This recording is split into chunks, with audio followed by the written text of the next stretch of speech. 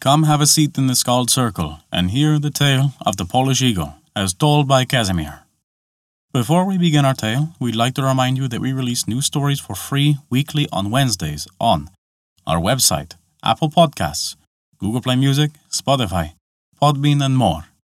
Visit www.theskaldscircle.com for more information. Now then, this begins the tale of the Polish Eagle. Over 1,000 years ago, there lived a king who ruled over the lands that lay near the mouth of the Vistula River. When the king died, his wealth was left to his 3 sons, Lech, Czech, and Rus. Their father's kingdom was not large enough to be divided between the 3 brothers, so they decided to set out in search of other lands. Lech was the oldest and became the new chief.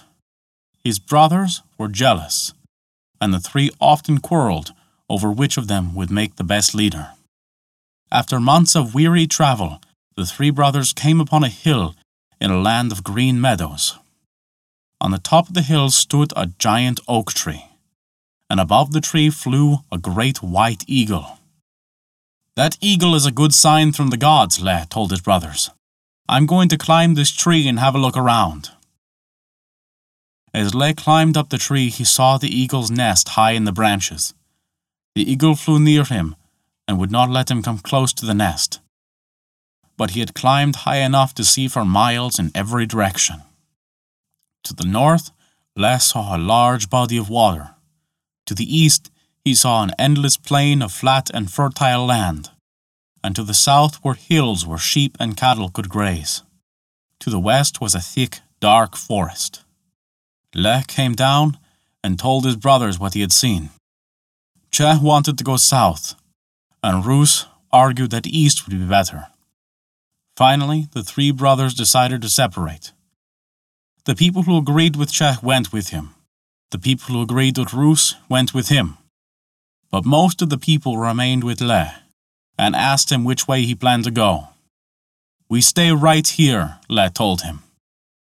Thus, Lech became the first Duke of Poland and assumed leadership of the Western Slavs. So the people began to build a town there on the hill, and Lech chose the white eagle with its wings spread wide as their emblem.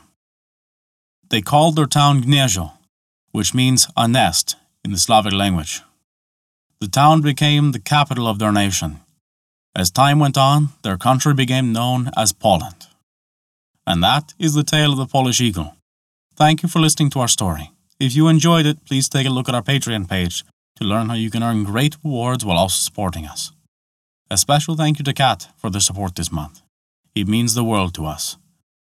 Remember, we release new tales for free weekly on Wednesdays. Find out where you can hear them on our website at www.theskaldscircle.com. Once again, thank you for listening to our story.